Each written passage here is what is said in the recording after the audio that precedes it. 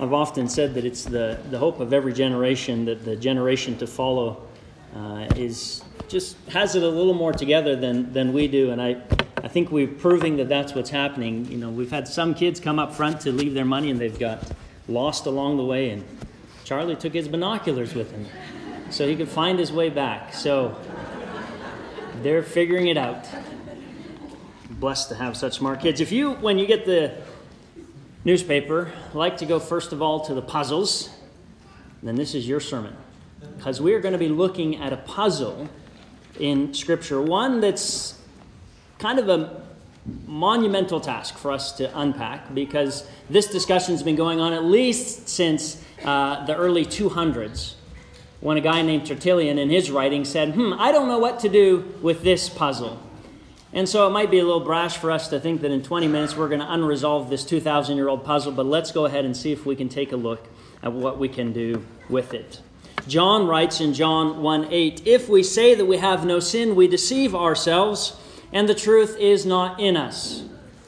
And then John will write in chapter 3, verse 9, "Those who have been born of God do not sin, because God's seed abides in them. They cannot sin because they have been born of God." And so what we're going to do is we're going to try and untangle this puzzle a little bit, to wonder what the Holy Spirit is trying to communicate for John and what John is calling us into as Christians. Since we're not going to fully unpack everything this morning, I want to make sure you've got the scriptural tools and resources to continue to dig yourself. There's going to be 3 sections of John that are going to be important for this scripture. These verses are all in your bulletin notes as well. 1 John 1:5 and following, 1 John 2:8 and following, 1 John 5:13 and following. John, in the text that we have read and later again in 5:18, will give us the impression that it is impossible to sin. No one who abides in him sins. No one who sins has either seen him or known him. Those who have been born of God do not sin because God's seed abides in them. They cannot sin because they have been born of God. We know that anyone born of God does not sin, but he who was born of God keeps him, and the evil one does not touch him. And as I read those scripture verses, I am not surprised that no one said amen. Because those scripture verses often make us feel anywhere between uncomfortable to fearful. Have you ever walked into a home and seen any of these verses cross-stitched on something somebody hung on a wall? Have you ever been looking for a Hallmark card with biblical inspiration on it and found any of these scripture verses on the front of them? No, these scripture verses make us uncomfortable. And imagine if I preached this passage, saying that if you sinned this week, you are a child of the devil. Think that might be an uncomfortable sermon? I mean, think back to your week. Did you sin in anger at your heart towards a friend, a coworker, a family member? And then I look at you and I call you a child of the devil. Did you this week covet something that your neighbor has? Remember, this Black Friday not too long ago. Children of the devil. This week, were you jealous of someone else, of their success? I mean, are we to read these texts and to wonder and to be troubled? Are we children of the devil? Because that's what John seems to be indicating. And then, of course, we're confused because John has already established that Christians do sin, that sin is a reality in the Christian life. He said that if we say that we have no sin, we deceive ourselves and the truth is not in us. And if we confess our sins, he who is faithful and just will forgive us our sins and cleanse us from all unrighteousness. Or John will later say, if you see your brother or sister committing what is not a mortal sin, so then brothers and sisters, it seems to be they can sin. So what are we to make all of this? Maybe John's just setting us up for a lose-lose situation. Maybe John's just saying, if you say you don't sin, well, you're off base. And then if you do say you do sin, they say, well, then you're off base. Is that what John's doing? Just making us feel like there's no way out of this puzzle? Well, what we're going to do this morning is we're going to help to find what I believe to be a viable understanding of this text. But to do that, we need to be willing to be careful Bible students and pay a little closer attention than we might normally do. And the first thing I think we need to do is to set this in the context of John's larger purpose in the entire letter. We've talked about this over and over again, but I want to just remind you that this is a congregation where there has been some sort of dissension, possibly, most likely some sort of a splits happened. John says some have gone out from us. John now is writing those Christians who remain to encourage them that they are in fact in the truth. And he's wanting to give them confidence because it seems like they're not sure, because these guys over here are saying this, this, and this, and we don't know if we're on track. And John's whole purpose has been to remind them, to encourage them, to make them confident that indeed they do have relationship with the larger church, and that indeed they do have relationship with the Father and with the Son and the Spirit. And so John has been emphasizing that they are where they need to be. If you were to look at your Bible in 1 John 2, 13 through 14, you'd find these repeated phrases about how you have conquered the evil one, about how you are strong, about how you have known him. Or as we looked at last week, that you have been anointed by the Holy One, and that you do in fact know the truth, that in 2:20 and 2:21. I mean, John is reaffirming confidence in them. And then we get to this section where, once again, John wants them to be assured and to be confident of the status in the relationship they have because of God. And so John will write, "See what love the Father has given us, that we should be called children of God, and that is what we are. The reason the world does not know us is that it did not know him. Beloved, we are God's children now. What we will be has not yet been revealed. What we do know is this: when he is revealed, we will be like him, for we will see him as he is." So everything for John is anchored in their identity and status as children of God. If you remember the story of the prodigal son, the older son, when he comes to find that there's a party for the younger son, he refuses to go in. And the father goes out and he asks the son about it. And the older son says, "For all these years I have been working like a slave for you, and I have never disobeyed your command." But the father, in disappointment, it sounds like, says, "Son, you are always with me, and all that is mine is yours." That's what sonship means. That's what it means to be someone's child, is whatever they own, whatever resources they have, that's offered to their children. And so what John is reminding us is that the kind of the Father who says, "Everything that I have is yours, and I will always be with you," that's the kind of a relationship John says that we have with the Father.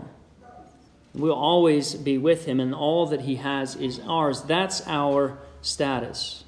And John, when he speaks of the love of the Father, he speaks of this love that the Father has given. And the language used here is kind of unusual. We find it in the language of the disciples when they come out of the temple and they say, "See what large stones," and they're gawking at the stones of the temple. Now John uses that language to speak about the love of God.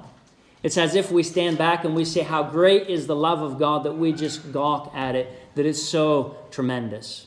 And God's love is displayed in what fashion? It is displayed in the fact that we are called children of God, for that is what we are. We know that there is love that God has poured out on all mankind. John reminds us of that in 2:2, when he speaks of Jesus as the atoning sacrifice for our sins, and not for ours only, but also for the sins of the whole world. Christ's gift on the cross was a gift for all, and it was an expression of the love of God.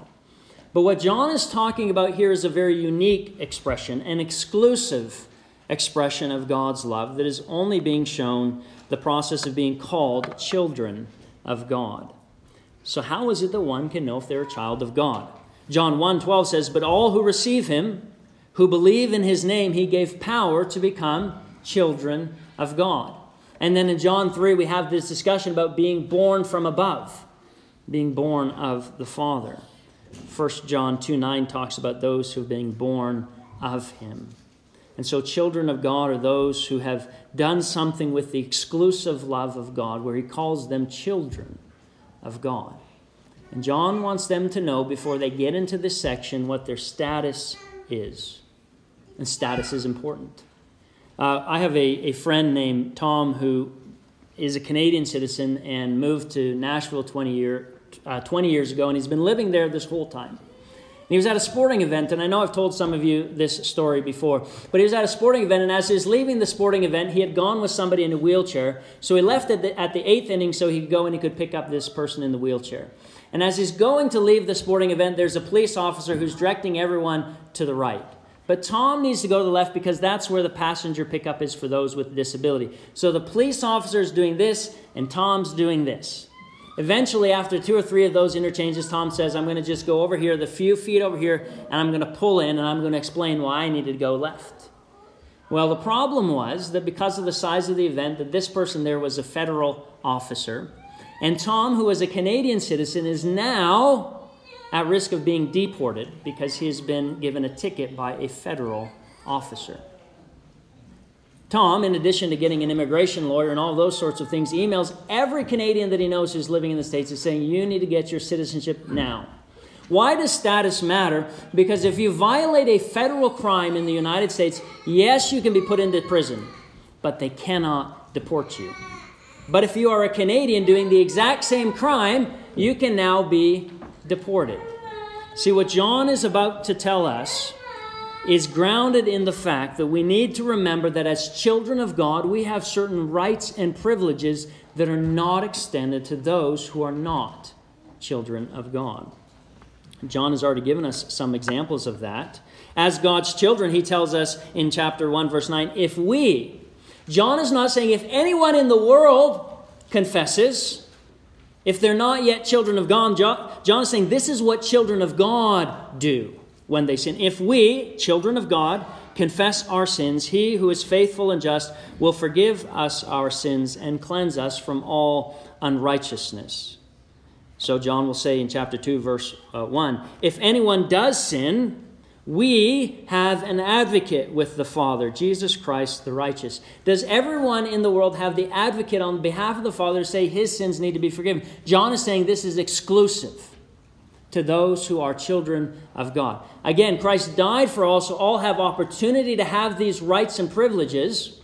But those who have not believed in his name, those who have not known him, those who have not been born of him, do not have these rights and privileges because they have a different status and a different standing before God. So you think about going to the hospital and the door says family admission only. What does that mean? That means if you're not a family member and you try to go into that room, they're going to say, hey, you can't come in here because this is only for family. John has been telling us about certain rights and privileges that are offered to family, to children of God. And he's emphasized that is what we are. And so what we're going to do is we're going to dig in a little bit to the Greek language, and whenever possible we avoid doing this, but sometimes we have to go to this place where we look at the language that's being used, because we find this word for sin is hamartia, and it's used constantly throughout John. But John will use this word that we will be cleansed from all unrighteousness, and the word there is adikia. Okay, that word's only used one other time in John, and so we would find that in 1 John 5:17. Again, I think speaking of God's children, all wrongdoing, adika, is sin. But there is sin that is not mortal. Now, some people will talk about that there is a specific sin that John's talking about. That there's this sin, if you do this sin, it's not mortal. But if you do this other sin, that this is a mortal sin. What I think John is talking about is the status of the one who commits the sin. Here he uses the same language. We can be forgiven of what? Adika, unrighteousness. And here if one sins, that is unrighteousness, but that sin is not mortal. Why is it not mortal for Christians to sin? Because if we confess our sins, he is faithful and just. The sins that we commit as Christians can be forgiven because we have an advocate with the Father. But if you are outside of relationship with the Father, if you are not yet a child of God, the sins you commit are all mortal sins. They will cost you your life because you are standing outside of a status and a relationship with God. So when a child of God sins, it's considered a certain type of sin, a adika, a wrongdoing. And those sins, of course, can be forgiven through confession, and therefore they are not mortal.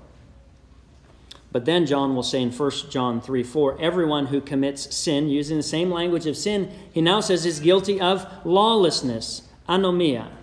Sin is lawlessness. So what is meant by this concept of lawlessness?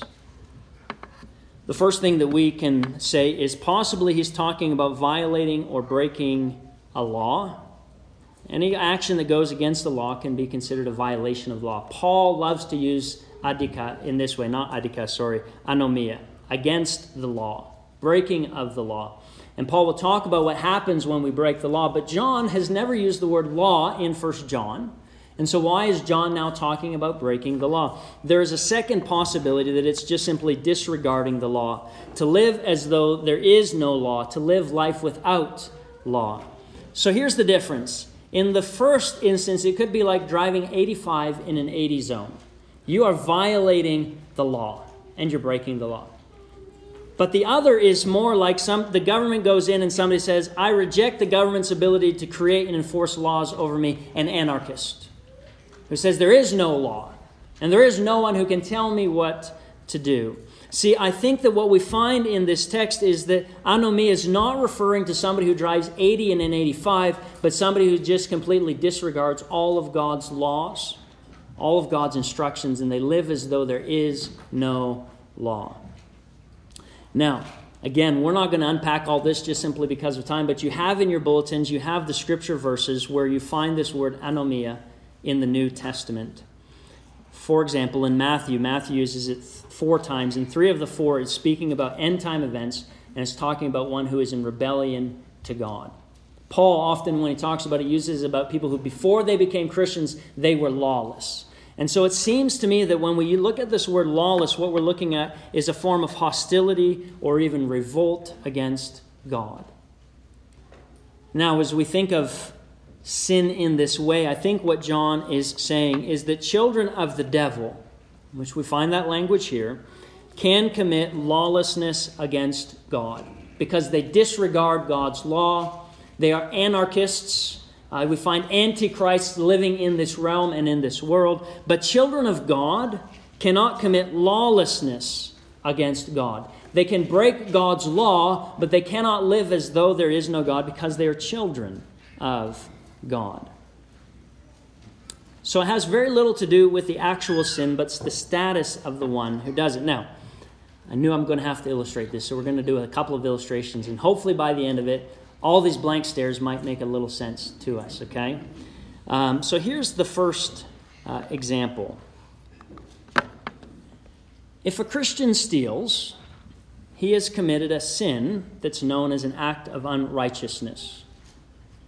And as a child of God, that sin is resolved in a unique way, through confession by means of the advocate of Jesus Christ. But if a child of the devil steals, he has committed a sin known as an act of lawlessness. And how that sin is resolved as a child of the devil means that that person will not come to God with their sin. They disregard God's law. And so both are doing the same sin, but it's handled and it's treated very differently. I think what John is saying is that a child of God cannot commit this kind of sin. It's impossible because they are children. Here's an illustration that you will find to be very, very far-fetched as I get into it. Imagine my wife, as lovely and as wonderful as she is, goes to our bank account and takes all of our money. And then she gets in our car and she drives away with it, and I never see her again. And I am angry. And so I get into my car. No, I hop on my bike and I drive down to the police station. And I say, I want my wife fined because she stole all our money. And here's what the police officer will say. What your wife did was wrong, but it was not illegal. Because why? As my wife, she has a legal right to everything we co-own. Status matters. What John is saying is, as a child of God, you can do what is wrong, but you cannot do what is rebellious against God, because you have status as a child of God. Even think about things that go missing in the house. There's different legal ramifications if a child took something that belongs to you to the household and someone who doesn't. See, John is saying, essentially, it matters the status of the one who does this. If my neighbor went to my bank and took all of my money, and if my neighbor stole my car and I went to the bank and I said, I want this person to be charged for what they did illegally, the police officer would say, let's do it. It was wrong and it was illegal. Because they don't have a status that allows them to do that. See, what has brought us grief and worry and consternation is a text that John says should bring us confidence and assurance that we cannot commit these kinds of sins. Because why? We are children of God. Now, I want to clarify one thing before we finish. Does this mean that a child of God cannot then rebel against God to the point that they become a child of the devil? Clearly they can, because John has just told us in chapter 2 what? There are some that went out from us and they are no longer a part of us. And in fact, I think John is talking about those people who are committing these types of sins. So yes, it is possible to turn your back on God. Yes, it is possible to disregard God's law. But as long as you remain a child of God, it is possible that you can do wrong in breaking God's law. But that will not be a mortal sin for us as Christians, because we are God's children. But if we live in rebellion to God, and if we live outside of God's plans and God's purposes, then we will commit sins of which there is a mortal consequence. So I think that the question that we are to ask coming out of this text is, what's my status before God? I mean, if I am not yet a child of God, I have not yet believed in His name, I have not yet confessed Him, I have not yet been born again, then maybe this morning is an opportunity to become a child of God, to see what great love the Father has for us, that He calls us children of God. And as a child of God, if you have sinned this week, the concern is not that now you're a child of the devil, that you're jumping back and forth from statuses, but you need to confess that sin. Because we have an advocate, and because Christ is faithful and just. And so as you enter into this week, and as you live this week, it's very important to remind yourself, if you are a child of God, that you are a child of God. And that if you are not a child of God, that God's offering rights and benefits exclusive to those who accept His love.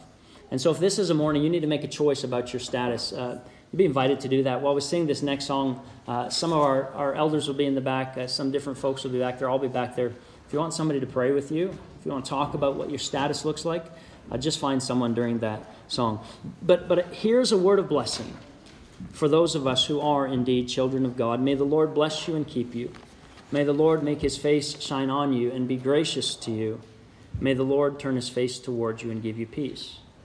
And again, another benefit of the children of God is that we go knowing we have the grace of the Lord Jesus Christ, the love of God, and the fellowship of the Holy Spirit.